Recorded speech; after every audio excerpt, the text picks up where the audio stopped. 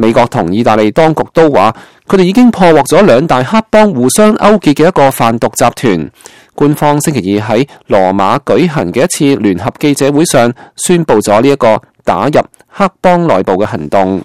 官方話呢一個新嘅販毒集團連結咗喺意大利卡拉布里亞地區嘅勢力強大嘅光榮會集團，同埋美國紐約市嘅金比諾黑幫家族。